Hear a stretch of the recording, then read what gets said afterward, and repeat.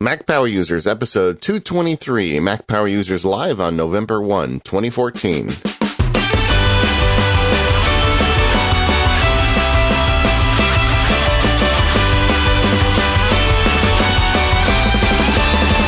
Hello, everyone. It's David Sparks, along with my pal, Katie Floyd. How are you, Katie Floyd? Hey, David. I'm well. How are you?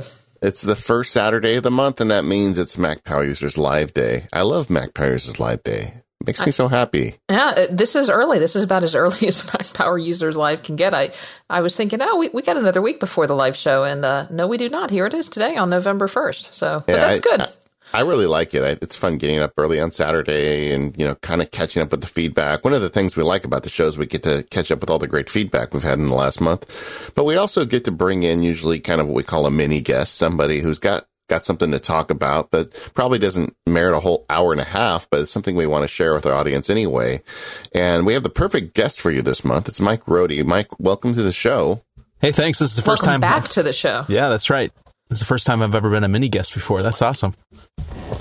Well, Mike was, we did a whole show with Mike, show 120, about taking notes. And Mike is the guy behind sketchnoting, which is really kind of a remarkable way to take notes. It's something I still do every day, Mike. That's, sometimes things stick, and sketchnoting has definitely stuck with me.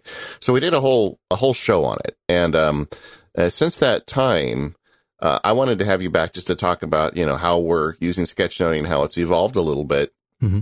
And also you've got a new book out all about sketchnoting. So, where do we start with this, Mike? Well, I guess we could start with the second book. The first book, the Sketchnote Handbook, came out in, can you believe it, almost 2 years ago, November 30th.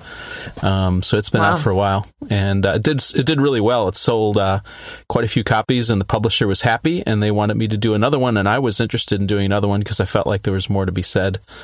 So we concocted this idea to do something a little more active in a sense of having challenges and making more of a workbook, because we kept getting requests from people to have more activities to do. So we took all that feedback in, and we made a new book called the Sketchnote Workbook. And the idea behind it is to take the idea of sketchnoting and expand it in a bunch of different ways that you can use in your life. So the first book really focused on what is sketchnoting, what makes it up, why would you want to do it, what are the components of it, what are some techniques that you can use, lots of samples of other people's work, and then activities in the back, like different worksheets you could do.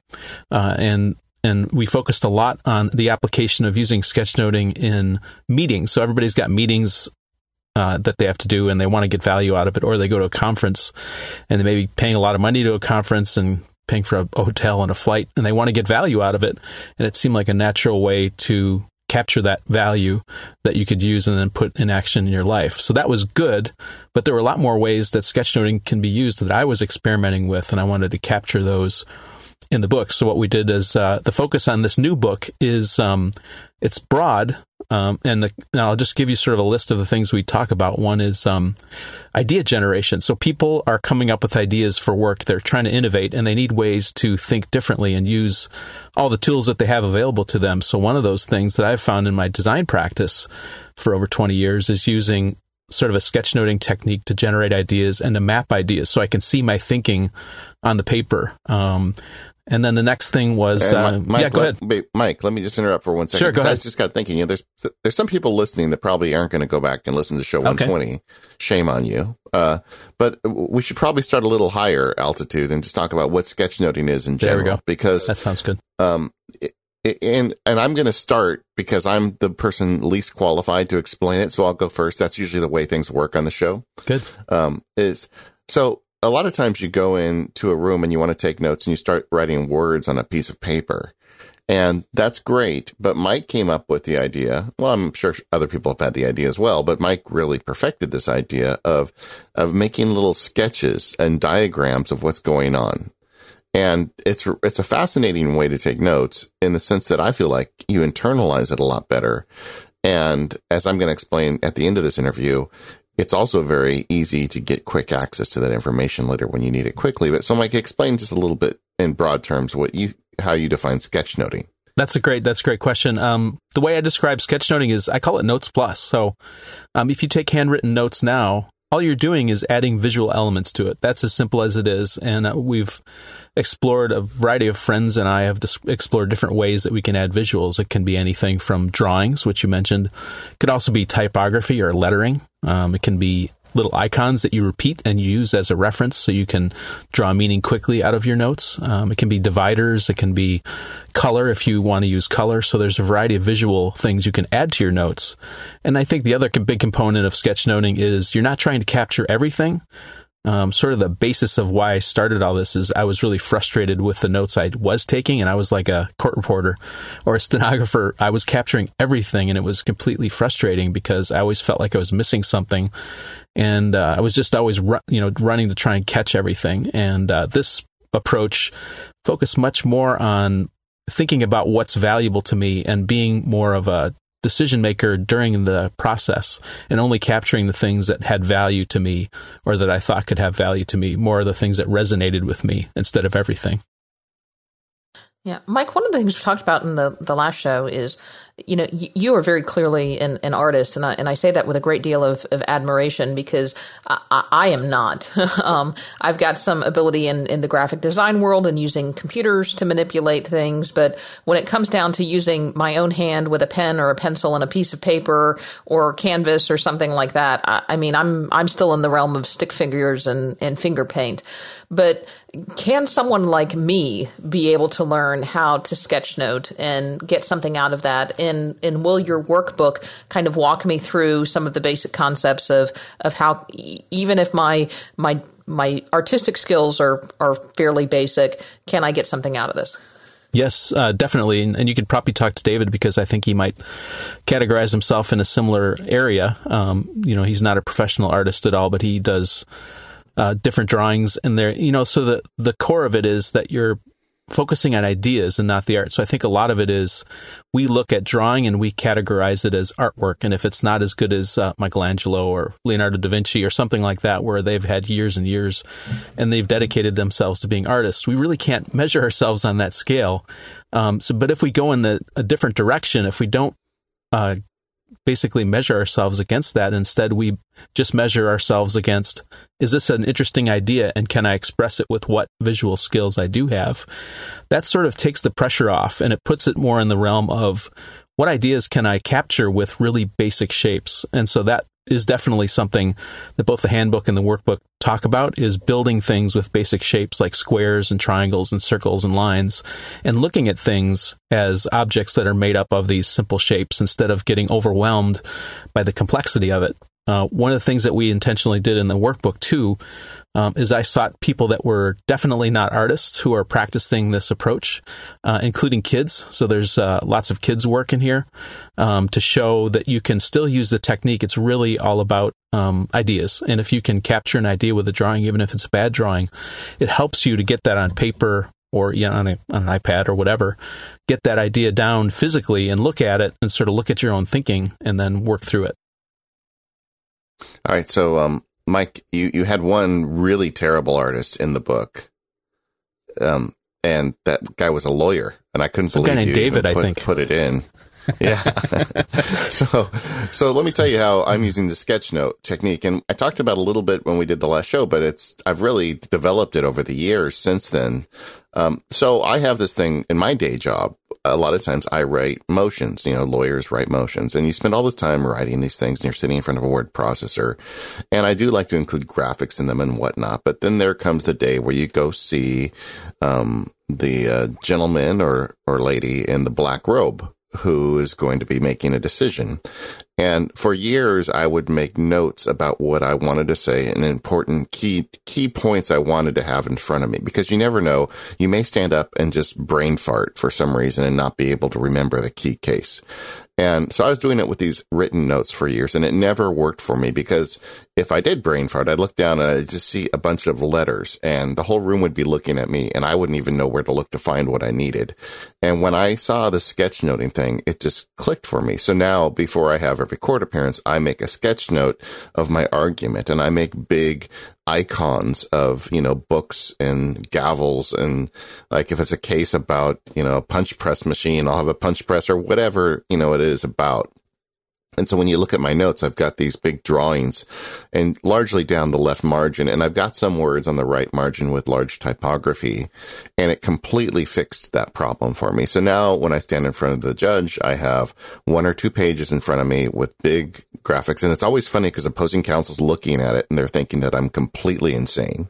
But it's great because whatever I need, I can get quick access to and put it right up there.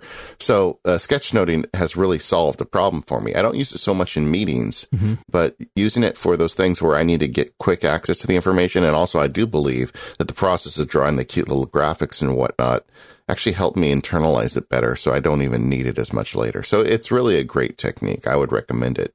And now you had other types of people. And so I guess the short thing is Mike asked me to put one in the book and I labored over it. And the thing is, I'm such a bad artist. At one point I just said, you know what, ship it. I just scanned it and sent it to you. Good. And it's probably one of the ugliest in the book, but that's what it is. One point I would add to mine is I do it on paper. I don't do it on the iPad. And then I scan it, but I use good thick paper with a grid system on it. So it gives me a little bit of help. Little structure. Well, that's good. I think you found a way to use it, and I don't think there's anyone that says you have to use it a certain way or another. It's really part of the book's emphasis here was to give you, here's a ton of ideas. Let's see if one of these will stick with you. You don't have to use every one of them, but there's lots of different directions, all the way from idea generation to planning and everything else. So what were some of the others? So if people are listening, they may be interested in. Yeah, so we wanted to really get kind of a variety. So we had ideas generation and mapping. Another was for planning. So if you maybe you were going to go replant your garden, you could actually draw out some of the elements or draw the house and where you're going to plant things. Then you could take it along to the garden center and maybe someone can advise you about what would be best to fit there or whatever. So it's a visual reminder. Another is documentation. So one of the things that we do is we do activities, and a lot of times we have to hand off those activities to other people. Maybe it's our kids even. And the idea was, why couldn't we use drawings in the text that we use to describe? So it's a step-by-step process, or maybe principles. Could we use visuals to emphasize that and make it a little bit more friendly? And just like yours, when you're using it to present, it provides a reference point, something you can look at. Oh, that's right. One great example of this is my friend Mauro Tiselli, who's an Italian guy, and he did something called the Pasta Handbook, which is a sketchnote document for documentation. And he has these principles in a row. So, going vertically from top to bottom, and it explains like what are the principles for good pasta and how to do it. So it gives you sort of this overview with a visual, drawings of the things you should look for, and it's pretty cool. So that's another application. And then I think another direction is experiences, and that's pretty broad. It can be travel experiences or maybe an experience having a great meal. Those are two that I've used quite a bit. I like to do travelogue sketch notes when I go with my family, especially because I know that when I'm done, I'll have a book of sketch notes that my kids can look over and they can remember that experience of what we did. And I'll typically, because we're so crazy, I'll take notes during the day, maybe in a little pad, and at the end of the day when they're all in bed, I'll sit down and I'll actually write out what we did, and I'll add drawings and things and make sort of a layout out of it. And then capturing food experiences. So I went to Chez Panisse. I was fortunate to go there a couple of years ago and had my notebook along and sketched out the meal that we had afterwards. Took some pictures during the process, and that's one of my favorite ones. So go ahead. One of the things we were talking about is you said you've spent some time recently going around teaching the sketchnote style, talking to different people in different industries, and in particular, you've spent a lot of time in the healthcare field. So when you go out and you give one of these, I don't know, talks, seminars, whatever it is, workshops that you call them, talking to people about sketchnote, how do you kind of sit down and explain it to them in a couple of hours or a session or however long it is you do to them? What are the big things that you try to get across to them to get started with sketchnoting? That's a great question. In fact, I just got back from DC. I went to Sibley Hospital, and I think we ended up teaching about 60 people in the hospital of all different types of people in the staff. What I do is I have something called the Sketchnote Mini Workshop. I actually do it all on an iPad. I've got the presentation in Penultimate, and I plug in and put it on a projector. And I basically explain who I am, what sketchnotes are and how I came to them. And then I dive right into drawing techniques. So I start with showing the 5 basic shapes that I use, which is a square, triangle, circle, line, and a dot. And I sort of build some things on the iPad so people can watch it happening. And I sort of have an interactive discussion with them about how these elements can be used to do all kinds of things. And then I move into things like lettering and separators and icons, and how I use icons in sketchnoting when I've got to capture lots of detail. Sometimes I'll just use icons with the text to help me pull out actions afterwards. You really don't need to be a great artist to make this stuff work. And I'm living proof of that. So I think you should check this stuff out if it's of any interest into you. I think it can change the way you take notes. And I'm really glad that you're out there talking about this stuff, Mike, because it's really useful. The show's about Macs and electronics and, gadgets, but in a lot of ways, Mike's thing about writing on a piece of paper still carries a lot of weight. And you can do it digitally too. I know there's even some products coming out that allow you to take pretty good notes on a piece of paper where it simultaneously appears on your iPad. So it's pretty exciting. Everybody go check it out. Sketchnote Workbook is Mike's new book. And I think you also have a website. Is it Sketchnoting? What's the website, Mike? So I've got a couple, rowdesign.com sort of captures sort of my thinking, and it's got links to the books. The other one that I'm doing with Mauro Toselli, who I mentioned before, is sketchnotearmy.com. And what we do is we feature other people's work. We try to find people that try it for the first time. So you get all kinds of variety of work there. It can be very basic stuff to more artistic and anything in between, which we really like. We like that variety. And Mike is also the artist who'd made all the beautiful illustrations in my email field guide. And thank you for that, Mike. That was a lot of fun working together. And I'm going to be having an update for that book come out pretty soon. So everybody keep an eye out for that too. Mike, thanks so much. And congratulations on all your success and this great stuff you're doing. Thanks for coming on the show too. Yeah. All right. Katie Floyd, I got a new computer. I want to hear all about it, but I think that may take a while because I have to give you some grief about that. But so yeah. Let's take a quick break before we dive into all of that and talk about one of our first sponsors. You okay with that? But when I pushed the buy button, I said one of the negatives was Katie Floyd is going to give me grief about this. I hope you did because I'm ready. I'm armed and ready. Okay. So, but before we do, David, maybe you can learn a few things about that fancy new computer with our next sponsor, and that is lynda.com. And lynda.com is an easy and affordable way to help individuals learn. And I know you're a big user of lynda.com, David. And using lynda.com, you can instantly stream thousands of courses created by industry experts on any number of topics. If you want to learn about business, if you want to learn about bookkeeping, if you want to learn about organization, if you want to learn about getting things done. Remember, we just had David Allen on the show, and he's got a lynda.com tutorial on there. If you want to learn about software, maybe you want to learn about some of the Apple Pro apps. Maybe you want to learn about how to use Evernote more efficiently. Maybe you want to learn about OmniFocus or any of those other types of apps. I'm sure that they've got courses on those things just for you. If you want to learn about web development, graphic design, you want to learn about Photoshop or InDesign or any of those pro tools, lynda.com is your place to start. And the way that they do it is Lynda works directly with industry experts and software companies to provide you with timely training. And often Lynda has new tutorials the same day that new releases or versions hit the market, so you are always up to speed. These courses are produced at the highest quality. They're not somebody's homemade video on YouTube. And they're broken into little bite-sized chunks so that you can learn at your own pace and learn from start to finish, or just pop in and take a section and find a quick answer here or there. They also include searchable transcripts, playlists, a certificate of course completion, which you can maybe publish to your LinkedIn profile, use on your resume, give to your boss, whatever you want to do. Whether you're a beginner or an advanced, lynda.com has courses for all experience levels, and you can even learn on the go with lynda.com with your iPhone, iPad, or even your Android phone.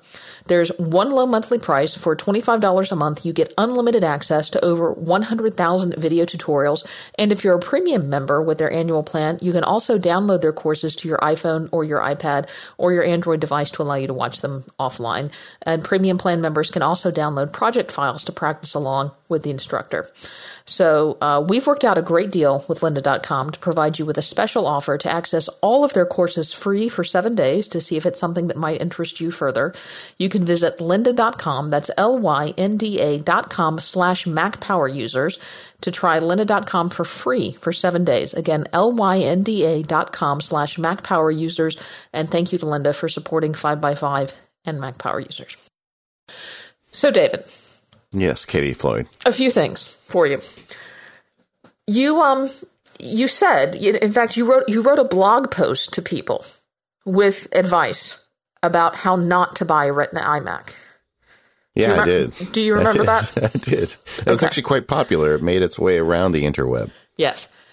And okay, did you read that blog post?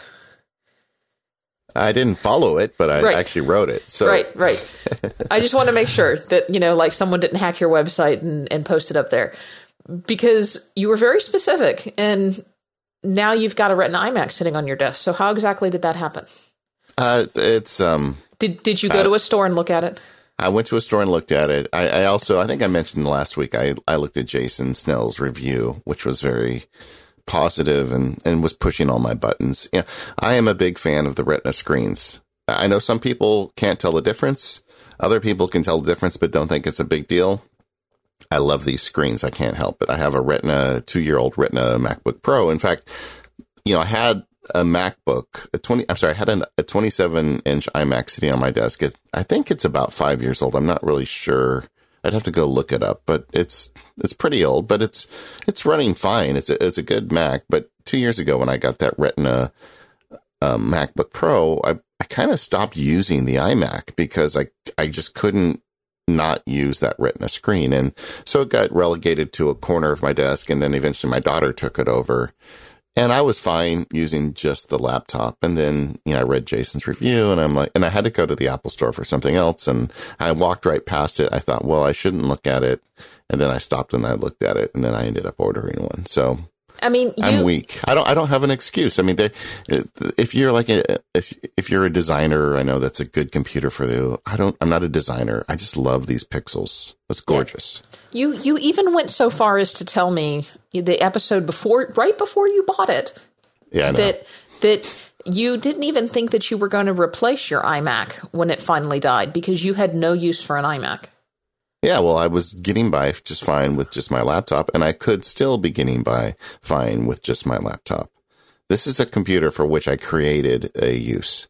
Okay. I don't have any excuse. I went in and I looked at it and I loved it. You get a discount if you're an iBook author, in the iBooks author program, you get a little bit of a discount. It's not huge, but then I went and I priced it out, and it's expensive, but I bought one anyway, and I love it. And it looks like iBooks Author looks gorgeous on it, and I've got extra room with all these extra pixels. And I don't sit at this computer all day. I have a job. I go to work. You don't carry it from home to work? What? You don't pick it up and carry it under your arm and cradle it and take it to the office with you and bring it back? It'd be tempting. Man, it would be tempting. It's so pretty. But you know what? I just love it, Katie. This is definitely one of those things. It's I love using it. It's so choice. Yeah. So tell me about the specs. I highly recommend it if you have the means.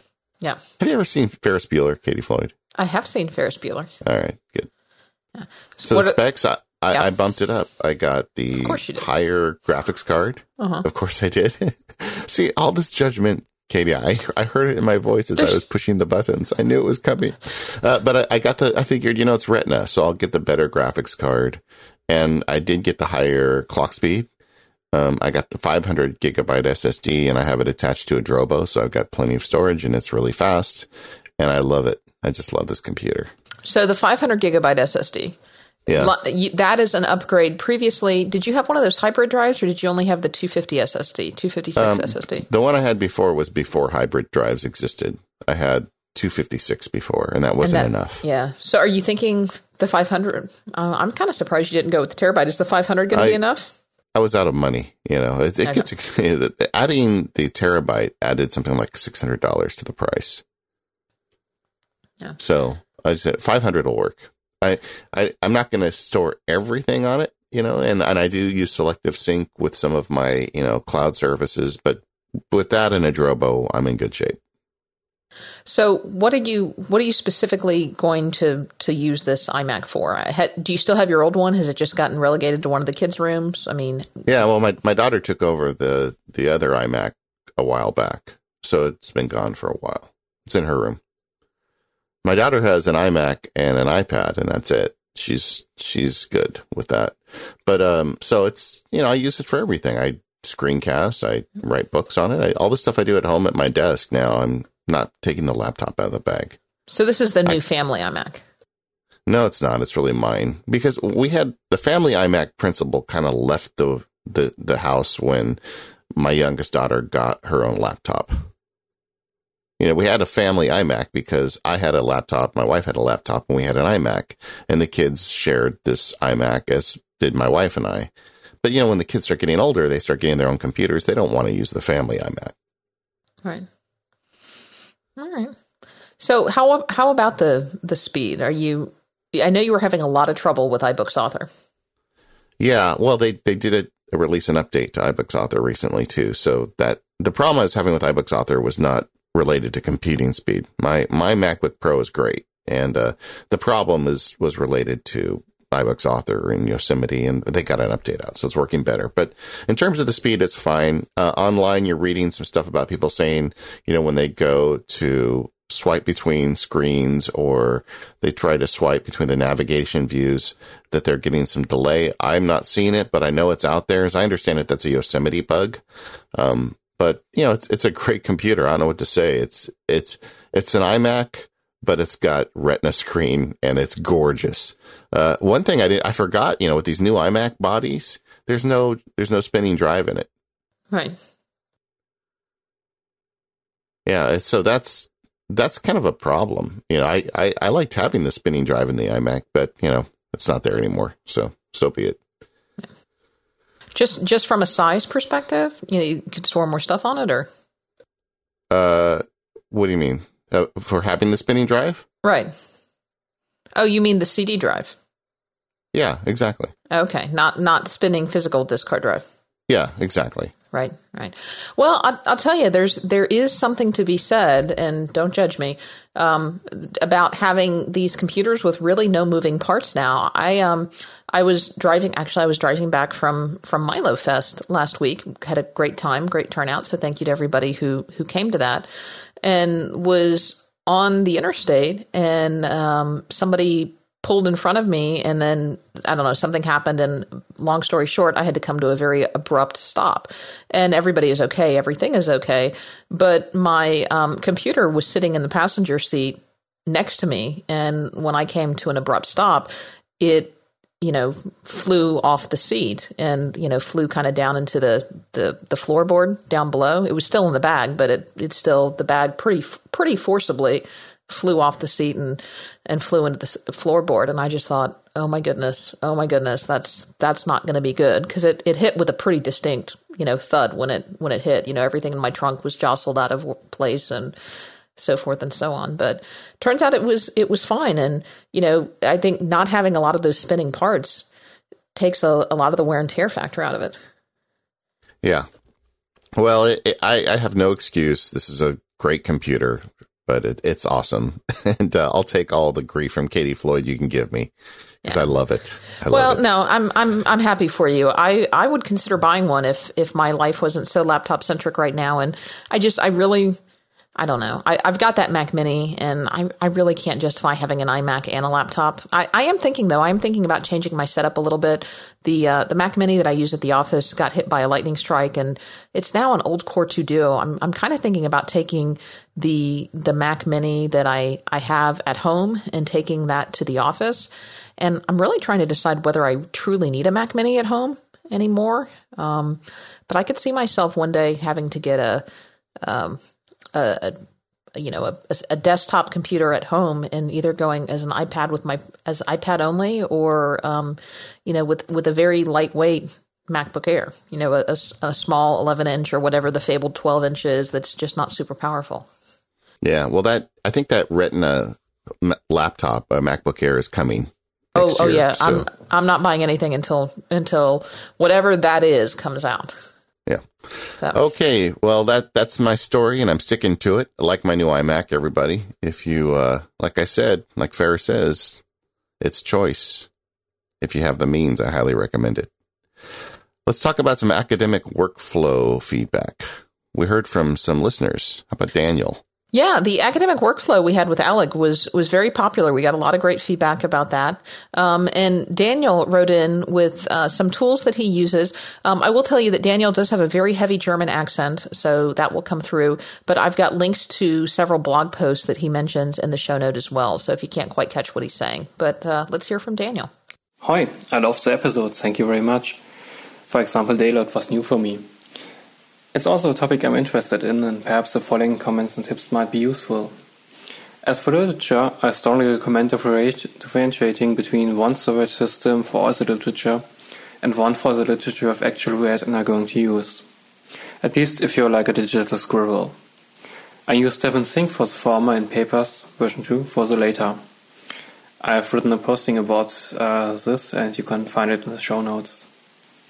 Regarding storing information, the maybe useful later on type, how about using topic notebooks? Personally, I'm also a fan of Circus Pony's notebook, and I use it to store academic information. You can find a posting about this also in the show notes. You can also use the outline function very well to plan a text or even a thesis, and I've written a guest posting on another blog, and you should also find the link in the show notes. For working with Scrivener and multiple revisions with multiple authors, I haven't tried it yet, but wouldn't the snapshot feature work? Simply do a snapshot prior to editing the text, and the author can compare what was changed. If you also change the status, that would make it easier to find where changes happened. As for books, there is a way to get them digital, also it's quite beautiful, and you should probably have a look at the posting if you're not that attached to books as a concept.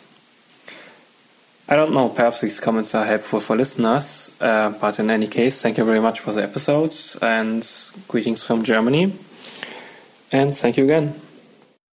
I love hearing from all of our listeners around the world. It makes me want to go on just a round the world trip. Yeah. Meet them all. The nice thing is, because in my day job, and you as well, we deal with just a few people, and we do help people as lawyers, but we don't have a reach, and when you hear that someone in Germany is getting something of benefit from something you're doing at your house on your computer, it really is refreshing. It's nice to hear from that. So, and Daniel had some great ideas. There are a lot of smart people out there, obviously, teaching in academia, and a lot of them are geeks too. So we got some other great feedback too. Tudor wrote about the expense of Macs versus PC. Alec had talked about it, the problem of the return on investment. And he had written in to say, it's also the case that the hardware terms, as they work out cheaper in his experience. And within his wife's payroll company, they found that Dells last about a year before they're useless, whereas the Macs last at least 3 times that. So they pay their way in that way alone. And there is, of course, the initial outlay. His wife and him went to get away from the present attitude in some company IT departments that run cheap, nickel and dime where you can. And I really think that's true. I mean, just even that iMac we were talking about earlier, I've lost track of how old it is. It's definitely out of Apple Care. It's probably a couple years out of Apple Care, and it's working just fine. My daughter, who's a college freshman, is getting by great with it, and she loves it. So there's something to be said for that. Hopefully Apple can keep up those quality standards. Yeah, and, again, that Mac Mini that I have in the office is still a great machine. It's a 2007, 2008, I think. It runs Yosemite, but not by much. But it is still, it's a little slow, but I've put an SSD in it, and I've upped the RAM in it, and it is one of, if not the most reliable machines that we have in our office. It's also the only Mac. We buy pretty much, $700 to $800 Dell workstations in our office, and they're starting to show their age after 18 months or so, and we typically replace them every 3 years.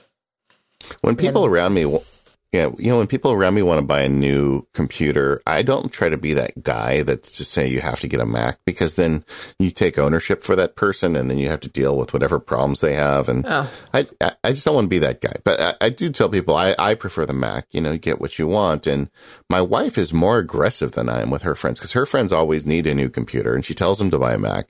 Then they buy like a $400 something. And then, because they tell her it's too expensive. Then a year later, they need to buy another new computer because the last one broke. And so she keeps track, and she tells them, I told you for the last 3 computers to buy a Mac. Yeah. We also heard from David about the app we've talked about, I think, before on Mac Power Users called Voice Dream. And David said, I just started a master's program and there's a lot of reading involved. I feel your pain there. Fortunately, most of it is available as PDF with text, and Voice Dream, and he notes that there is a light version that is free to try, can pull text from many sources. You can increase the reading speed and even get other voices. And Voice Dream is an app that I actually own. I think I bought it at your recommendation, David, from one of our iOS pick shows. And I used it quite a bit. Now, I will admit that I did not know that this was a feature that you would read from your own PDFs. I used it primarily to read from my own queues, from my Instapaper queue and things like that, which Voice Dream will do as well. So that's great to know, and especially because it's an app that I already have. I don't know that I want Voice Dream reading me the Internal Revenue Service tax code, but yeah, could be interesting. On a side note, just while we're talking about this, I've actually stopped using Voice Dream because, like I said, I used it primarily for Instapaper stuff. I don't know if you know, the new Instapaper also got a speech feature. It did? It did, yes, where it will read your articles to you. I am going to look into that. Yeah, and in the Pro feature, or the premium, whatever they call it, the premium version, you can even set up playlists for articles where it will read to you. Now, I think it's just the standard Siri voice right now, so you may get tired of Siri reading you your articles. But if you don't have any podcasts, or if there's a particularly long piece, some of our friends in particular are known to write longer form pieces, you can just set that to start off reading, and it will go. Yeah, so I use Voice Dream, and I wouldn't use it for like academic articles because I don't think I'd be able to concentrate enough. But I like it when I have a good opinion piece in my Pocket queue, and I'll have it read that to me, and that's something you can listen to while you're driving around. So that's kind of where I use Voice Dream, and it is a great application. Thanks for reminding us. And I know people will write in, so I'll just mention this off the bat. In the accessibility features of iOS, there is an ability to turn on text to speech, so that when you highlight text, you do have an ability to have iOS read it to you. And you can do that from within the application. So if you highlight a big block of text somewhere, you can just have iOS read it to you. I just always found that a little bit fiddly, and Voice Dream, yeah. I think it was $10, and it's worth it for me to have it just go. I select an article and it just starts reading it. You can also buy additional voices. You can change the speed. You can do some interesting things with Voice Dream. Hey, let's talk about our second sponsor though, and that's Fujitsu, the ultimate scanner for the Mac and iOS. Fujitsu has released a new scanner. It's the iX100. And it's really great. I didn't realize how much better that portable scanner could get if I could remove the cord, but it is a lot better with it. So it's the skinny small scanner that can fit in your bag, and it can now scan 300 dots per inch in 5.2 seconds. And the best part is it fits in your glove box, your briefcase, your backpack, and it weighs only 14 ounces. It is USB powered. You can plug it in via USB. You can even charge it via USB, but it also does wireless scanning, and it does that wireless scanning to your Mac or PC, or it can even scan to the iOS with the mobile device. It's got a rechargeable battery, so it can scan up to 260 pages on the go.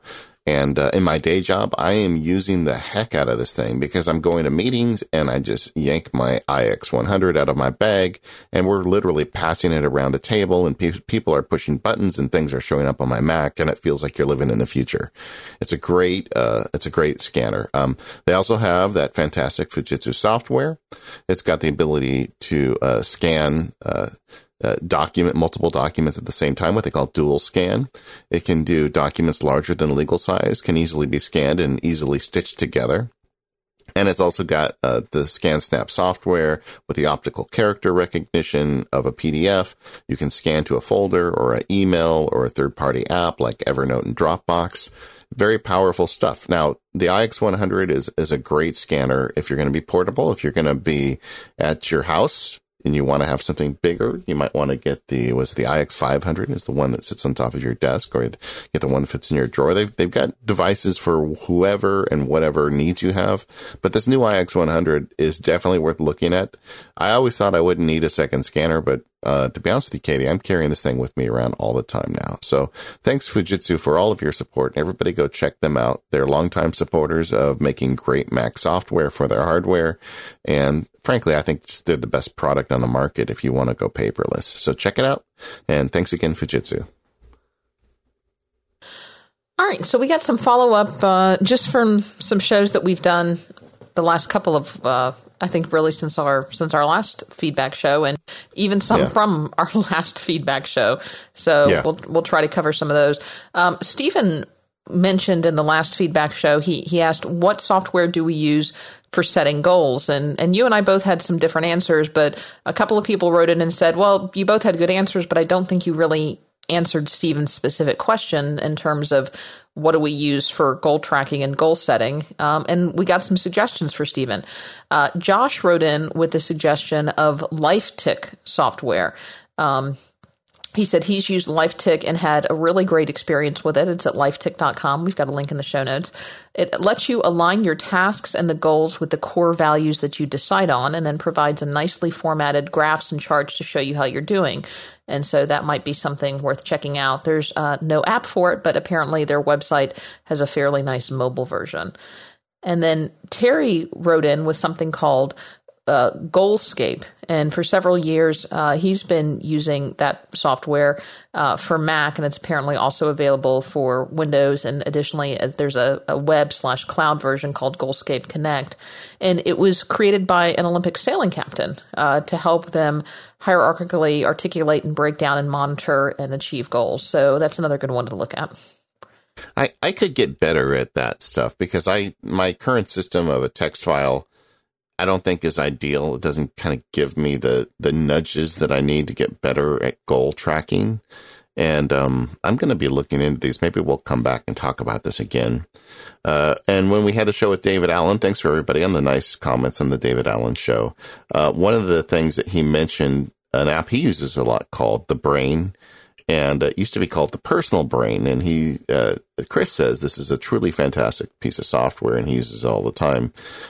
I put notes in my OmniFocus to check out The Brain during that show. I haven't got around to it yet, but let us know if this is something you're using as well. And we had a pretty lengthy discussion on the last episode about security and how easy it was to reset an administrative password and kind of how scary it is.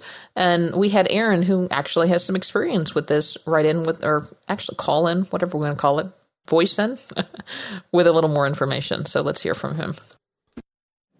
Hi, David and Katie Floyd. This is Aaron. I was just listening to your episode 218 with the live show, and there was some discussion about resetting a Mac account's admin password. I'm a previous AppleCare technician and can confirm that it is easy to reset an admin password for a Mac account. It's ridiculous the number of people that don't know that password and don't even understand the difference between that and an iCloud password, etc. So it is easy to reset the admin password using terminal and the recovery partition, and someone would have access to your files. But the keychain password is not reset with that procedure. The next time you log in, Keychain Access asks if you'd like to enter the old password to update the keychain, or if you'd like to create a new keychain. But there is no reset on a keychain password. Hopefully that helps some people understand the process. Definitely turn on File Vault and make sure to know that password. That's a great solution. Thanks for a good show. Thanks, Aaron, for sharing that. And I think the moral of the story is everybody should be running File Vault. I've got this new fancy iMac that's sitting on my desk at home. And once I got things more or less figured out and set up, I turned on File Vault. I mean, it just doesn't slow a Mac down. And I know somebody will write in and say that they can prove that it'll slow it down, but it doesn't noticeably slow it down, and it gives you so much more security. If someone breaks into my house and takes this thing with them, they aren't going to get anything out of it.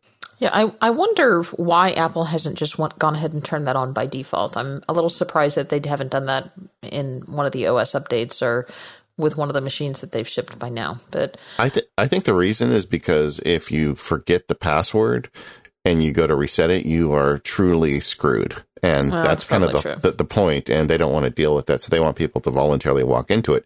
But for the listeners out there, I would guess that almost everybody listening to this has already done it, but if you haven't, today when you're drinking your tea, just go into security, into system preferences, and click on File Vault. And more importantly, if you have done it, go to your spouse or your friend or your boss and do them a favor and set them up with File Vault. And if you're doing it for a spouse or a friend or your boss, open up a 1Password secure note and write down their password for them and keep it in your system, because there may come a day where they need you to give it to them. Right. And Apple will actually let you store that information with them. And I guess you can choose whether or not that's something you want to do. I personally do not, but I do for family members, because I know I've got mine. And in fact, I've got theirs too. But there may come a day when I'm not available to help them, and I want to make sure that someone is there to help them. Yeah, that's good advice. I don't do it for myself, but I do it for others as well. So good. I should also mention that Aaron wrote back with a note after he sent in his audio comment and said he just wanted to point out as a side that without File Vault turned on, that anyone plugging a Mac in target disk mode has access to all the files for all those users. So even if you don't just reset the admin password, through the terminal, there's always been the way that you just take a Mac, you pick it up and you plug it into another Mac, and you can get access to all those files in target disk mode. It used to be FireWire disk mode, but now you can do it via Thunderbolt and other. I don't know if you can do it by USB or not, but I know you can do it by Thunderbolt. But that's scary too. So all the more reason to go ahead and turn on a File Vault. And for those of you who don't know, what target disk mode is you plug one Mac into another Mac. We'll call them the master and the slave Mac. The slave Mac is the one that you want to access the files on, and you power that Mac on and you hold down the T key. Is that correct? For target disk mode? I'd have to go check. Every time I do it, I go look, because I don't do it very often anymore. Yeah. Now I have two computers. Maybe I'll find more use for it. Right. And what will happen is the slave computer's hard drive will mount on the master computer just as if it was an external hard drive. Now, of course, if you're encrypted with File Vault, it will be encrypted and you'll have to enter the passcode to unlock it. But it's a way of getting at a Mac's files if, let's say, something is wrong and you can't boot that Mac, or you just need to get to the files. Yeah. Well, everybody go set up File Vault if you haven't. Make that your one thing for this show. If you haven't set up File Vault, set it up. Yeah. It's pretty easy to do. Just, run a backup and then start it one night. Sometimes it can take a couple hours depending on how much stuff you have. But it all happens in the background. You don't even realize it's going on. Yeah. There you go. All right. We got some general tips too. Jeremiah wrote in, actually he sent in an audio clip. So let's hear about Jeremiah talking about syncing screenshots. All right. Hey guys, this is Jeremiah from Ohio. Just wanted to share a quick tip.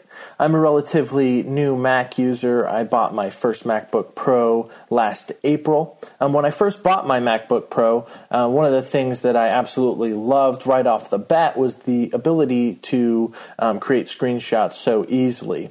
However, I disliked that they saved to my desktop by default.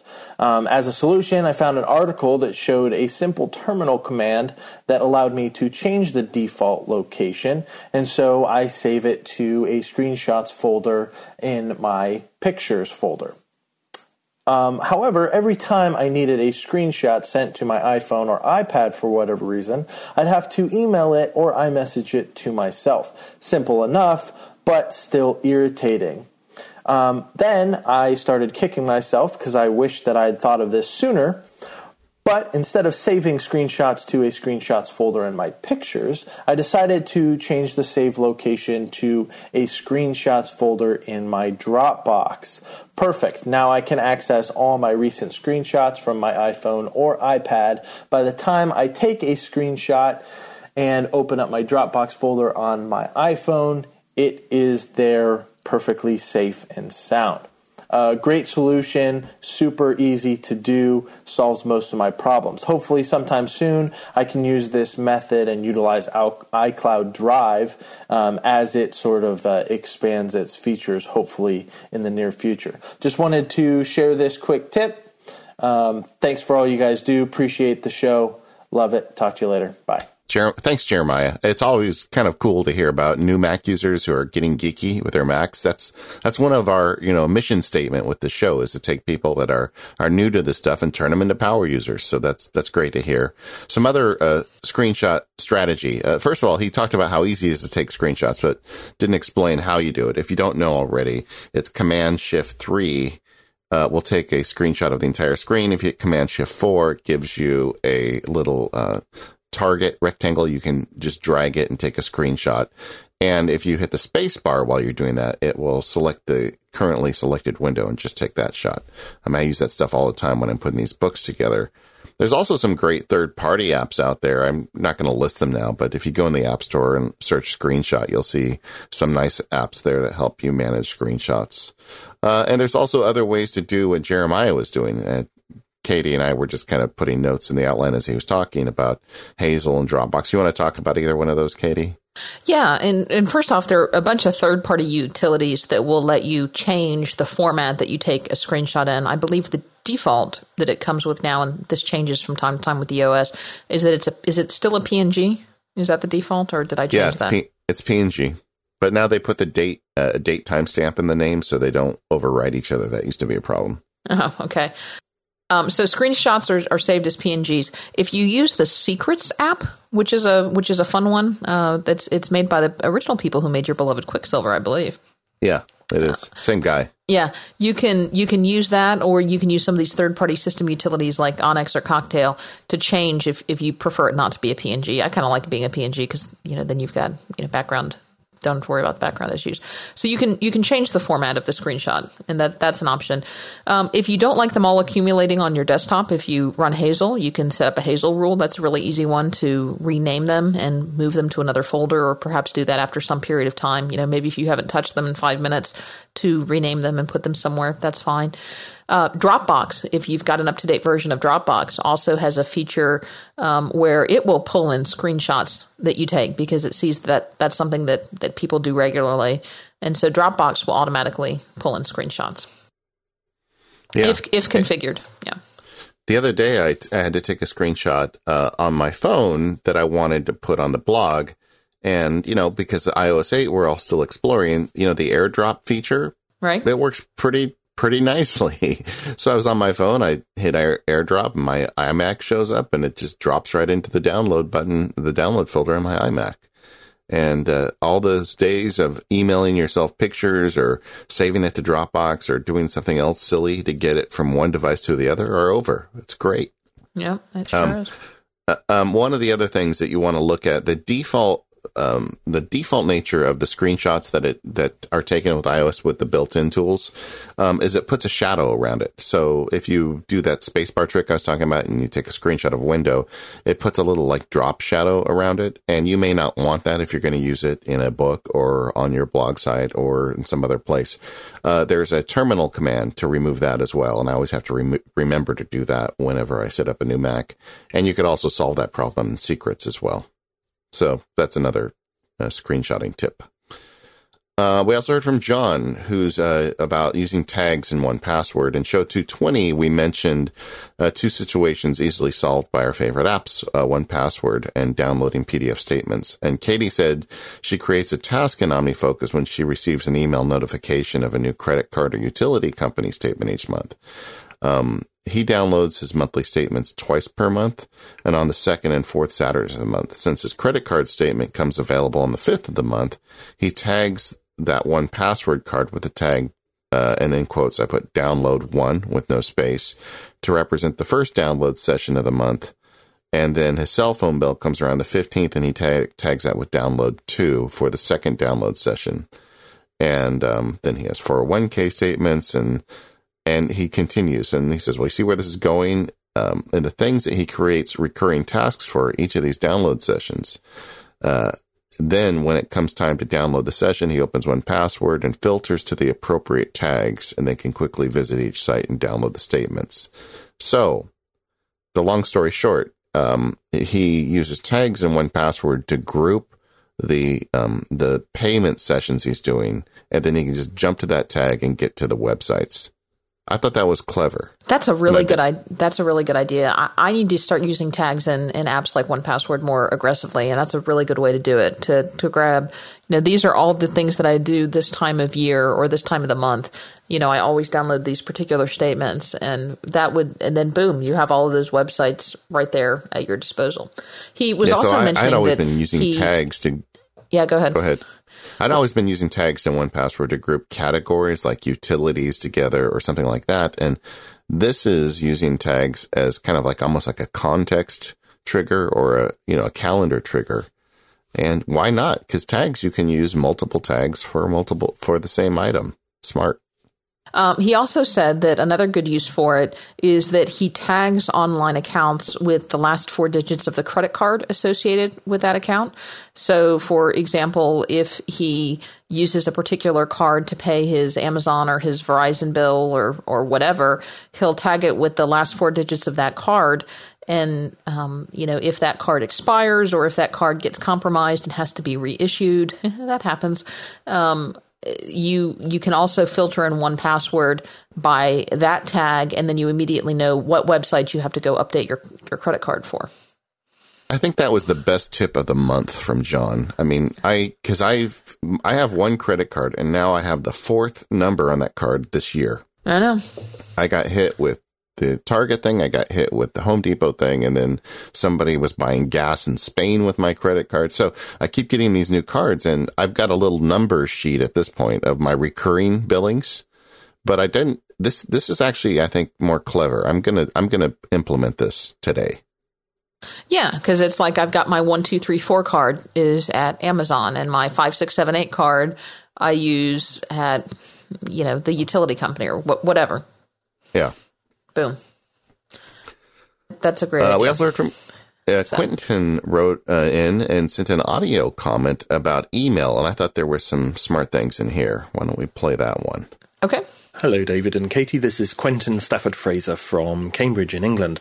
I had a couple of tips related to email today. One of them is to do with text expander or keyboard shortcuts. Now, this is very, very obvious, but it surprises me how many people don't seem to think of this. One of the most common things that most of us type is our email address. And it's also a rather awkward thing to type because it often involves letters and numbers and punctuation and so on. So it's a really good idea to turn your email addresses, you may have several of them, into keyboard shortcuts. So I'm fortunate I've got an unusual first name, so I can use Q as the first character of my shortcuts. So I have QGO, for example, for Quentin's email at Google, and QFM for Quentin's email at Fastmail, and so on. And I can type these very quickly, and they turn into my full email address. Now, you can, of course, use Text Expander for this, but these are so simple, these expansions, that actually you can use the built-in keyboard expansion, which on a Mac is under System Preferences Keyboard Text, and on an iOS device you can find under Settings, General, Keyboard Shortcuts. And the nice thing about this, particularly on mobile devices, is that it works in all of the Apple apps, like Safari, for example, as well as the ones that have built-in Text Expander support. And since your email address is increasingly your user ID on websites and so on, and particularly they can be hard to type on a mobile keyboard, I find this really useful. The second tip is something you can do with Apple Mail, but I find it much easier with something like MailMate. In the past, when I looked at an incoming mail and I saw that it would need further attention, or even just more careful reading, I would usually just mark it as unread and come back to it later, and it would be there amongst my unread messages. But the problem with this is that it's very easy, when I'm skimming through messages on my phone while I'm walking the dog, for example, to mark things as read accidentally, and then they would get lost. I could move them to another folder, or I could transfer them to OmniFocus, but those are quite a few clicks on a phone while you're walking along, and they often aren't the kind of thing that I would use my OmniFocus lists for anyway. Now, the nice thing about MailMate is that you can set up quite complex smart mailboxes, much more complex than you can in Apple Mail. So I have one called Inbox Unread or Flagged, which basically takes all of my inboxes, any messages that are either unread or flagged or both, and puts them in one smart mailbox. So now I flag the messages that I need to come back to, something that's very easy to do on any device, really, or any email program. And on MailMate, you can rearrange the order of these folders so you can put it right at the top. And so for me, it's really replaced my inbox. My list of messages which are either unread or flagged is essentially the list of things I need to deal with. And I find that really, really useful. Hope that's helpful to someone else. Thanks very much for a great show. Very cool. You know, David, we really should look at revisiting email. In fact, we are, Katie Floyd. I've been thinking a lot about email lately because it's still the bane of my existence, and I'm working on an outline, and our next show will be about email. So yeah, this was the topic that I talked about at Milo Fest, and you know, lawyers never have trouble with email ever. Yeah, of course not. So they were very eager about it too. So I've got a lot to say on this topic as well. Good. I'm looking forward to covering it again. Let's talk about a sponsor before we've got some more comments I wanted to bring in, but let's bring in our next sponsor. Yeah, so let's talk about our next sponsor for this episode, and that is Gazelle. Gazelle is the fast and simple way to sell your used gadgets. David, I know that you shipped a phone off to Gazelle recently. I've shipped phones off to Gazelle as well. And you can find out what your used iPhone, your used iPad, and your other products are worth over at Gazelle.com. My family has just recently gotten into Gazelle, and they think it's the greatest thing. They are all switching over from AT&T to Verizon this time around. They're all out of contract and are switching their whole family plan over. And my dad just has the greatest time telling every family member, go over to Gazelle, see what you can get for your phone. See, can you go over there? Make sure you plug in Katie's podcast. That's what he tells everybody. And so maybe he should come on and be our next spokesperson for Gazelle. But it is so easy. It's so easy, even my dad can do it. You can say that. That if you're thinking about getting a new iPhone or a new iPad, Gazelle wants to buy your used iPhone or iPad for cash. And all you do is you go on their website and you tell them what you've got. You click on your iPhone, you click on your iPad. You tell them, is it what size it is, what version it is it AT&T, Verizon, Sprint, T-Mobile, one of the other carriers, whatever it is. Tell them what kind of condition it is, new, used. They'll even buy broken iPhones and iPads. And then they will give you a risk-free offer. You can lock it in for 30 days. They'll even send you a box. You ship your gadgets off to them, free shipping. They pay for everything. And then you get a check or PayPal. Or you can even get an Amazon gift card and get an extra 5% back when you go it that way. So go to Gazelle.com. That's Gazelle.com. And why don't you just check it out and see what your iPhone or iPad is worth and lock in your price. And you may just decide that you need a new iPhone or iPad once you see. So, hey, David, you ever wonder what Gazelle does with all their used iPhones and iPads? Yeah. What do they do with them, Katie Floyd? Well, you can now buy a used iPhone or iPad from Gazelle. So you may want to check that out as well. That may be a good way to get a quality used device if you want to as well. Yeah, if you want to save some money. And they have, I guess it's kind of like certified pre-owned. You know, it's almost like if you're going to get a luxury car, they have the pre-owned devices. Gazelle certifies these and sells them to you. I had a similar experience. We went to a friend's house, and I was getting a screwdriver to fix something in her house, and she has this utility drawer. And I look, and there's like an iPad and like 3 phones in there. I'm like, what are you doing with this stuff? And she says, well, I don't know what to do with it. So I told her about Gazelle. She sent me an email, and she made $600 on stuff that was sitting in her drawer. Wow. And then I said, you did like list the Mac Power Users podcasts, right? And she says, oh, I forgot to. No. Like, come on, man. I got you $600. Listen. Yeah. So, the Gazelle certified means you get a couple of things. You get a great deal on gently used phones because it's geeks like us that send our phones into Gazelle, and you know how fanatic we are about taking care of them. There's no contracts, no strings attached. You don't have to renew your contacts.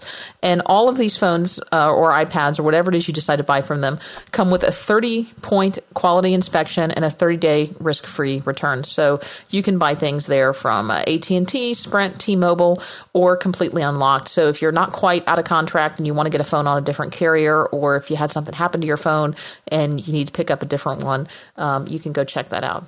So Gazelle.com, Gazelle.com, and thanks to them for their support of the show. So Richard sent in an audio comment about creating repeat reminders in OmniFocus that I thought was pretty helpful. Let's hear from Richard. Okay. Hi, Katie and David. This is Richard from Queensland, Australia.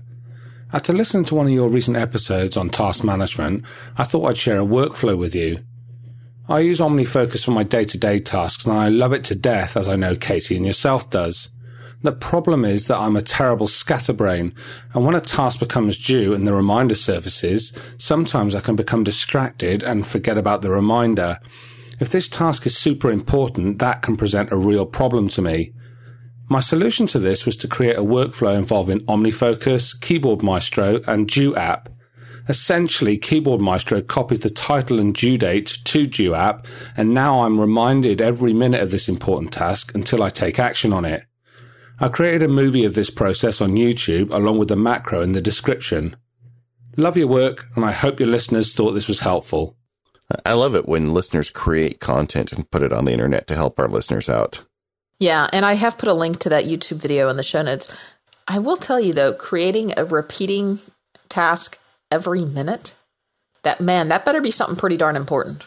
Yeah, well, and that's the thing about the Do app in iOS is it does not stop. It does not quit. It just keeps reminding you. It does not, and if you need that, that's the application to do that in.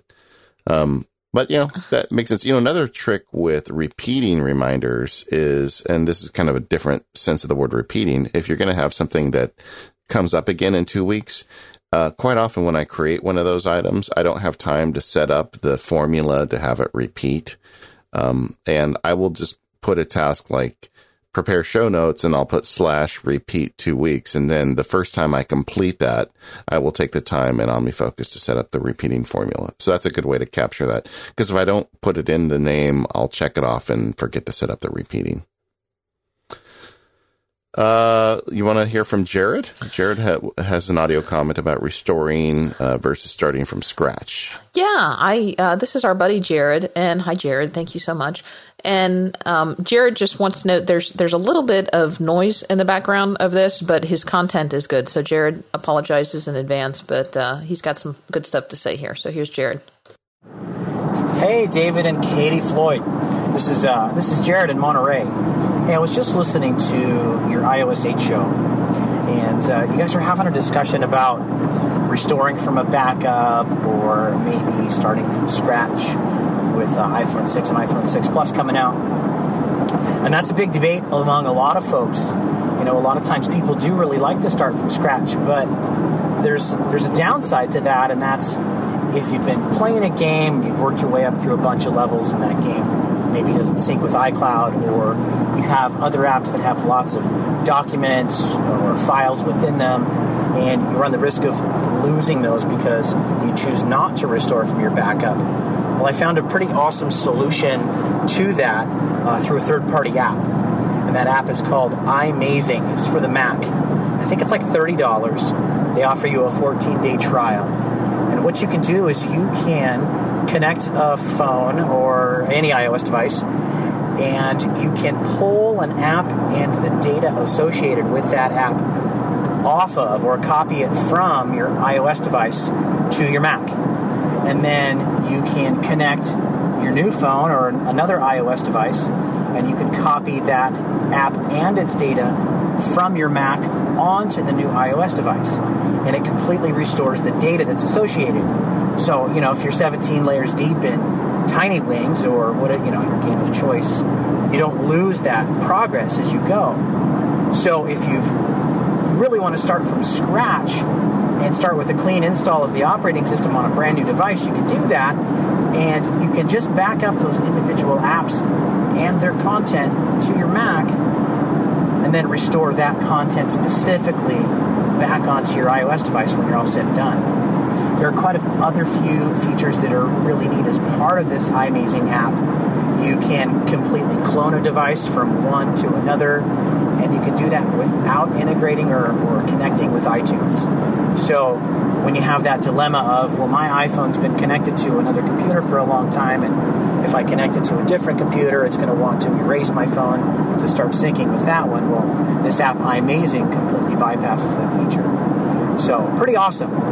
Anyway, thanks so much, you guys. Love the show, and talk to you soon. Bye-bye. In addition to having great content, Jared also pilots a biplane. So I think he took that while he was buzzing over like crop dusting or something. Right. Good tips, though.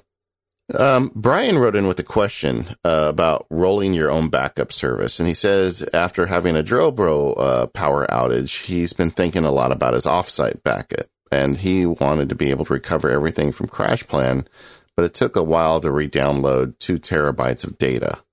So he asked, could I use a combination of Drobo and Transporter Sync or Pogo Plug or something to give a complete mirror of all his data? Yeah, I followed up a little bit with Brian, so I can add a little more to this. Brian apparently had a Drobo 5N, and he had a power surge at his house and lost the data because he lost the unit. And apparently he has since gotten that replaced. I don't know if he had Drobo Care or insurance or what the deal was. But fortunately, his data was backed up on CrashPlan, so he didn't actually lose any data. So good on you, Brian, for that. But he had like 2+ terabytes of data that was backed up to CrashPlan, and so to re-download more than 2 terabytes of data takes a long time. Now, many of these cloud services will ship you a hard drive, and you can both either seed your backup to a cloud service by shipping them a hard drive, or they'll FedEx you a hard drive, and that will be one method of you to get your data back. But usually that can be a couple $100 to have them ship you a hard drive. So you've kind of got to weigh, okay, well, how important is it that I have this hard drive, or can I spend a couple of weeks, or depending on your amount of your data, maybe even longer than that, re-downloading this. And so Brian was wondering, what can I do to make my own offsite backup solution? Can I plug a Drobo into a transporter? Can I use a Pogo Plug? Can I use CrashPlan's backup to a friend feature? Because I think the way that I understand it, and going back and forth with Brian a little bit, is he's willing to put some money out up front, but he's trying to avoid kind of the reoccurring costs associated with the backup solution.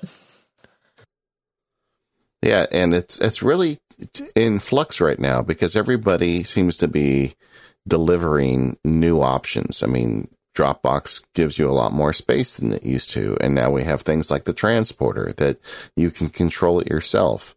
I thought maybe the way to handle this would be just to kind of talk a little bit about where you and I are currently with backup solutions. And I know that you and I are weirdos and we back up way too much, but why don't we kind of share that a little bit? Is that something you're willing to do?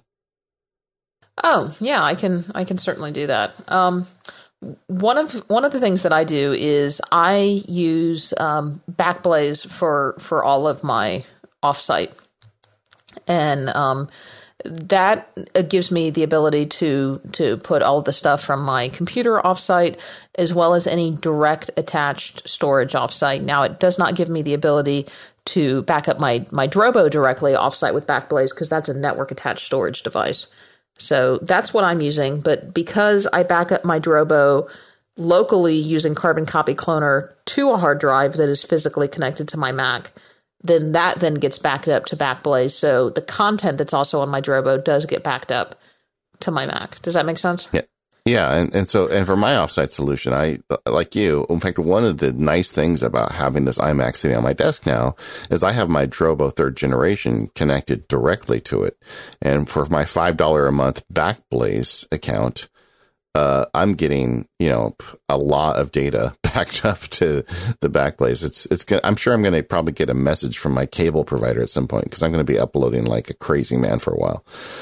But I also use my transporter, and I've got a transporter at a relative's house with a 1 terabyte drive in it. And that's where 1 terabyte is enough for most people. And like all of the family photos, all the family video, all of my record, PDFs and, kind of my paperless dump, like the real stuff that I really, really need is there, and it's always there, and it's always updated, and that's down the street. So, it's really quite nice. And so I think with these new solutions, you've got a lot of ability to get your data offsite reliably and quickly.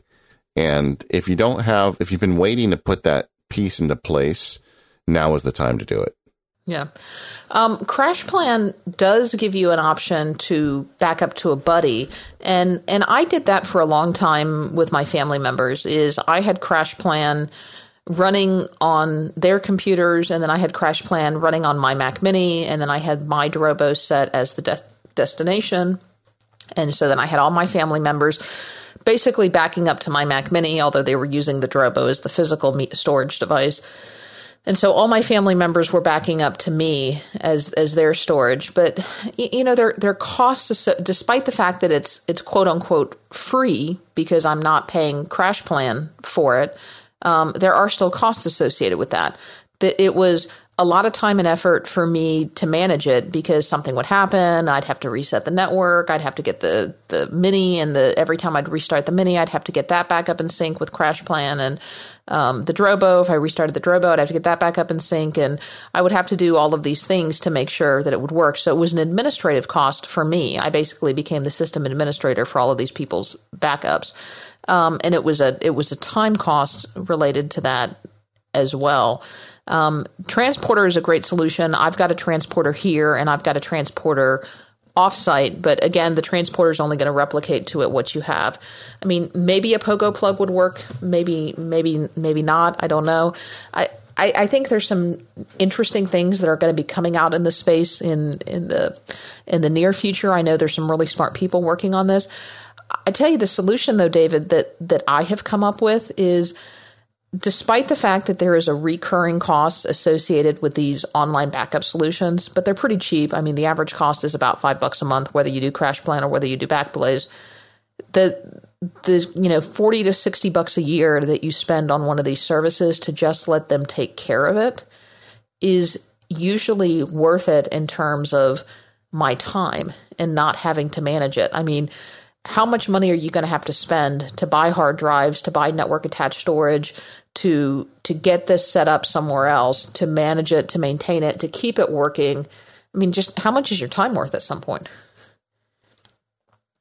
Yeah, well, I think the answer is several of these things. You don't need to pick one. And for me, the combination of the offsite plus transporter is I'm really happy with it because I feel like I have complete control of my backups, and everything I have is backed up there amongst other places. I didn't even mention the stuff I'm doing at the house to have extra backups of drives here and closets and whatever.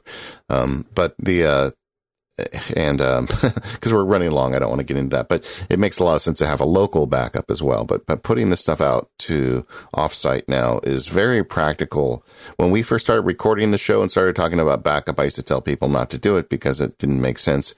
But with bandwidth caps now being raised for these services and for the price that's come down, why not set it up? And if it takes you a month to get the first backup done, so be it. I mean, in a month, you're going to have everything offsite.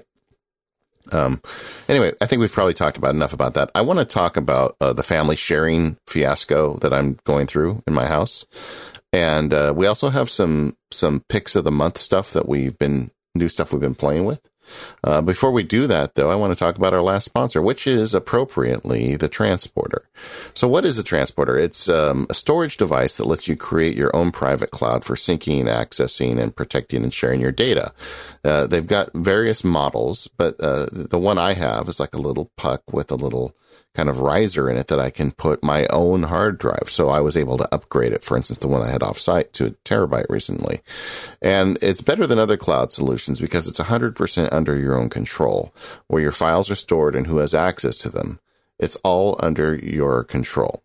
If you like Dropbox, and you're going to love the Transporter because it's out of the box setup like Dropbox. You take it out, you plug it in, and then you just plug it into your network. With Transporter 2.0, you can create an account where you create a folder on your Mac to hold all the documents you want to sync between the computers, and these automatically start syncing with your transporter. So it just happens automatically. The setup is the same as creating a new Dropbox account. You can drag and drop folders to sync and share, or any folder under the top level connected data folder will be shared and synced. So you can create new folders or drag existing ones in, and they're all automatically synced for you. It's very reassuring to know this is happening. You can also share a folder or a file with a single mouse click. You select on the folder to share with others, right-click the mouse, and then you've got a sharing.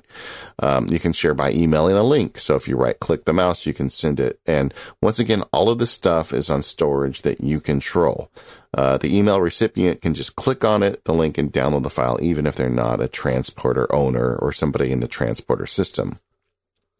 There's additional features, though, that you're not going to find with Dropbox, like total privacy. Only you control who has access to the files on Transporter. It's not some third party holding your data. It's you. So like my legal stuff, I can't share the stuff with a Dropbox link. I can't put it up there, but I can put it on my Transporter and feel very comfortable with it.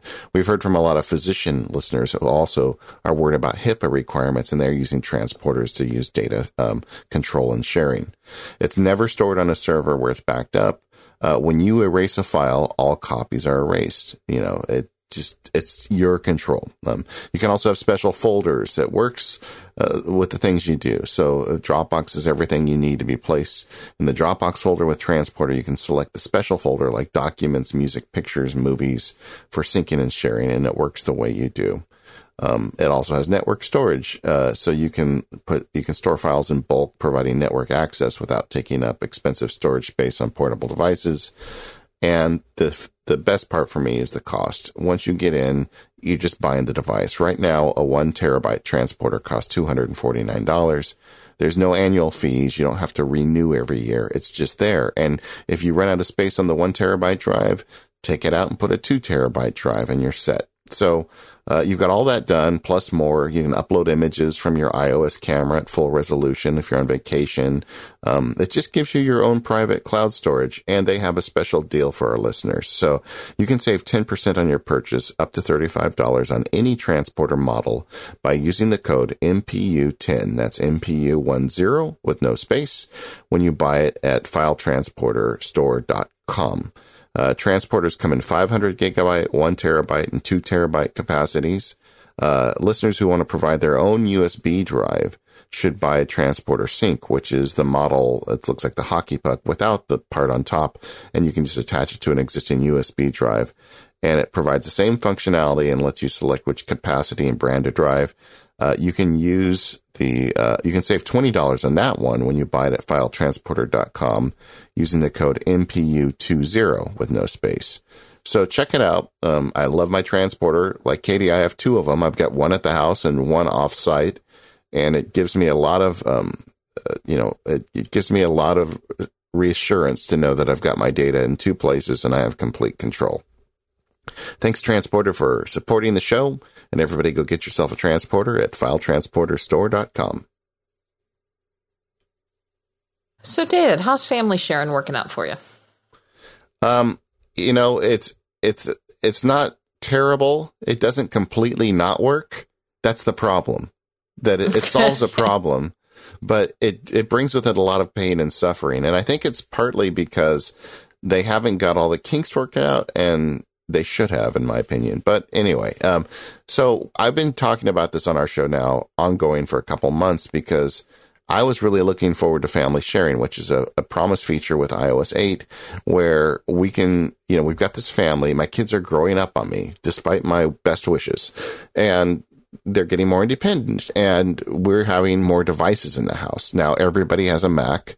Now we have 2 iMacs in our house, and we've got iPhones and iPads, and with the Apple system, whatever their licensing requirements were when they started buying content and selling things in iTunes, is you can only have 10 devices on an account, which sounds crazy. Like, who's ever going to have 10 devices? Well, if you have 4 people, you're going to hit 10 devices pretty quickly. So we've had this weird thing in our house for a long time that people end up bumping each other off of the list, because they want to download something, and it's just complete mayhem in terms of managing our iTunes account. And also, when you start taking a device off the iTunes and putting it on, pretty soon Apple starts thinking that you're trying to, use multiple accounts, and then you start getting your devices locked. It's crazy.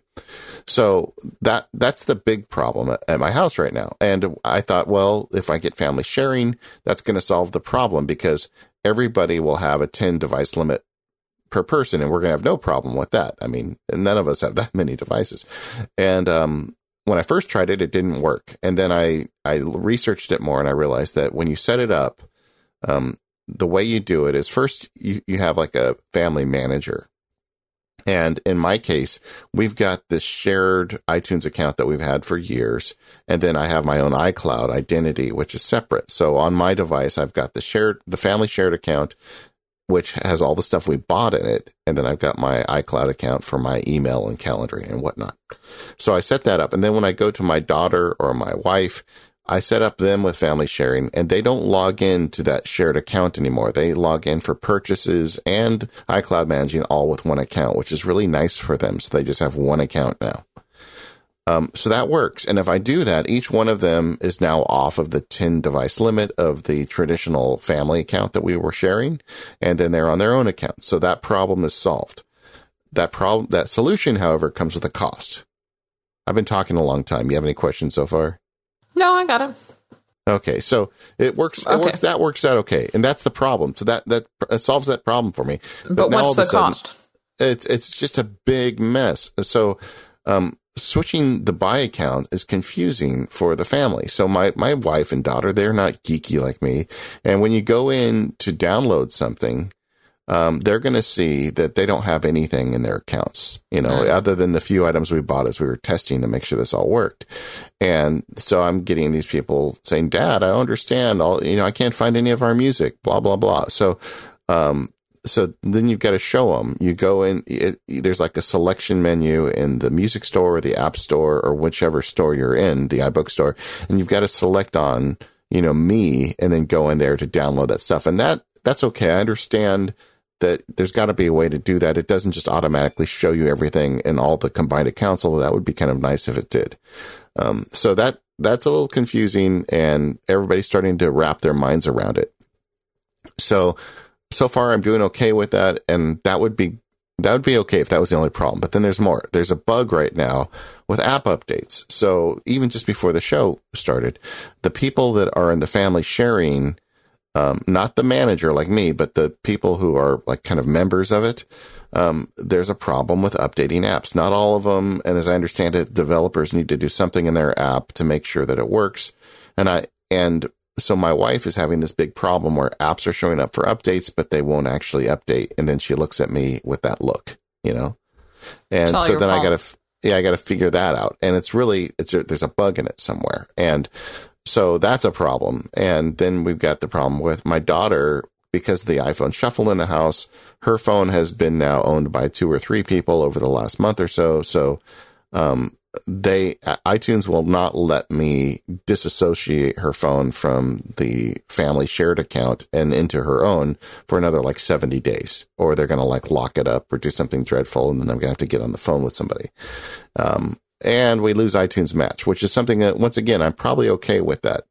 But it has been a big hassle, frankly, trying to make all this work, and it's still not working entirely right. It is solving that one problem I started this conversation with, but it certainly doesn't feel as graceful as I would have liked it to feel. Well, it just seems like this came out half-baked. It seems like it's a good idea in theory, but it's not well thought out, and it's certainly not well executed. Oh, it's a great idea and necessary, but we need, and frankly, there's no easy online guide from Apple, showing you how to do this. They say just sign up and push the button and you're all good. But what they need to do is kind of have a walkthrough with a family of 3 or 4, where you show how you set up the various devices and what account settings you need to use. Because I had to kind of just fake it until I figured it out. And I write books on this stuff and do a podcast on it. Yeah. All right. Well, are you going to keep us updated? Or are you going to keep it turned on? Are you going to give up on it? Or no, I'm going to keep it. I need to at this point. I need to keep it going. Okay. Because we need the 10 device limit thing is a problem. All my kids agree that they're very happy that now their iPads can all actually connect to iTunes. And I mean, it solves the problem, like I said, but boy, it's not really, it's not ideal. Hopefully it'll get better. I'm sure it will at some point. Yeah. I don't think I have a choice at this point. I've gone too far. I may have to end up buying an iTunes Match account for my wife too. My kids seem like they're okay without it. But once again, I'm okay with that stuff. I'm okay with the fact that you have to rebuy in-app purchases. I don't mind developers making a little bit of money if multiple people are using their apps. But just the underlying logistics of it, just like you said, it's half baked. It doesn't seem like it's entirely ready for prime time yet. Okay, that was just a rant. I didn't really do any good for our listeners with that. Well, I think maybe if somebody was on the edge of thinking, maybe I'll turn this on, maybe I won't, maybe you just convince them not to. Yeah, but it can work. So let me know what your experiences are with it. This will probably be an ongoing thing for a little while until it gets sorted out. Okay. We had a lot of people writing in, several, asking about, hey, what are your essential apps when you get a new Mac? So we have a whole section in the outline on that. That's not going to work today, though. We're out of time. Maybe we'll do another show on it or push it out to next month. But sounds like a plan. Yeah, but we do have. I like talking about new stuff at the end of these shows, and I've been talking about my new stuff most of the show. I got this new iMac that I love. I also, though, following up on my threat, I ordered an Evernote pen. Oh, yeah. Evernote Jot pen. Yeah. So I've got it. I've been using it for a while. I still think that, these pens, I'm just not much of an artist. So, I think these are kind of lost on me. But as I said, I destroyed my old Jot pen. So I bought this new one, and it's great for highlighting things in PDF pen, which is what, 90% of what I do with one of these pens is. So it's a nice pen, but I don't really have anything real exciting to say about it. So it's not changing my life. You're not using it for handwriting? Not really. I played with it a little bit, and just my handwriting is so terrible on paper, and it's like twice as bad on a touchscreen iPad. All right. Well, I'm glad that I was not the only one who had that problem, because yeah. Well, I agree wholeheartedly with that. I am using it quite a bit for highlighting PDFs, but I'm never going to be able to take notes with this thing, and unless my handwriting gets a whole lot better or the technology here gets a whole lot better. So we'll see. So my new thing that I've been using recently is I've been using a VariDesk. Have you heard of those? No. Okay. So a VariDesk, it's over at varidesk.com. We'll put a link to it in the show notes. I was, just with the studying and the reading and all of the stuff that I've been doing, we're lawyers. We do a lot of desk work. We spend a lot of time sitting anyway. But I was finding that I especially was spending a lot more time sitting than I normally do. And I was really not having enough time to go to the gym. I used to go to the gym 4 or 5 days a week, and I was slacking off on that. And just my body was starting to say, well, what are you doing? And so I thought, well, maybe I could make a small improvement by trying to stand at work and, at least get a little bit better at that. And I started looking at standing desk solutions. And I had a couple of requirements just because of the way that my physical office is set up at work. One is it had to be something that looked reasonable because I meet with clients in my office. 2 is it had to work with my existing desk setup because I was not getting new furniture. And 3 is it had to be able to support my Mac. And the VariDesk seems to meet all of those requirements. I got the VariDesk Single Plus because I just have the Mac Mini and a single monitor. It's $325, and then shipping runs another $50 or so. So it's about $375 out the door, shipped into you. And I've been using it for a couple of weeks now. I don't have I don't know, David. I don't know if I'm going to end up keeping it or not. It does exactly what it says it does. It's a very well built piece of equipment. It is solid. It holds my things steadily. I even feel like I can lean on it a little bit and it's not going to go anywhere. probably my biggest piece of disappointment with it is it is just really, really big and really, really bulky, which is kind of a catch-22 because it has to be in order to be so solid. And as a result, it's just really off-putting in my office. And especially when I have it extended, it takes up a huge amount of physical space in my office. So where I would normally be sitting at a desk with my chair scooted in, I'm now stepped back, almost 3 or 4 feet because of the way that the desk extends. It doesn't extend straight up. It extends straight up and out. So really good idea. I'm kind of on the edge of whether I'm going to keep it or send it back because I don't know that it's workable in my office environment. Yeah, and it looks kind of hokey. I'm looking at the website. I'm not sure I would want that in my desk, in my office. Right. So, I mean, if you want a sit-stand desk, they have some nice ones out there. They're kind of expensive, but they're pretty nice. Well, and I think that may have been my problem is I was trying to do this with my existing furniture because I really needed to keep the existing furniture I had in my office. And I simply may not be able to do that with my existing furniture. I may need to get all new furniture for my office. Yeah, I got a couple of years ago at my house, they had a deal at NextDesk, which is one of those ones that it's actually built to be a sit-stand desk, and I have one at my house. I use it all the time, and it's really quite nice. And I also know that Kia started selling a sit-stand desk, which I'm sure would be much more economical, but I haven't actually used one. But it's a Kia; they usually do a pretty good job. So those things are out there. Means it comes in pieces? Yeah, it probably does. And it has exactly the right number of screws in the box, not a single one more.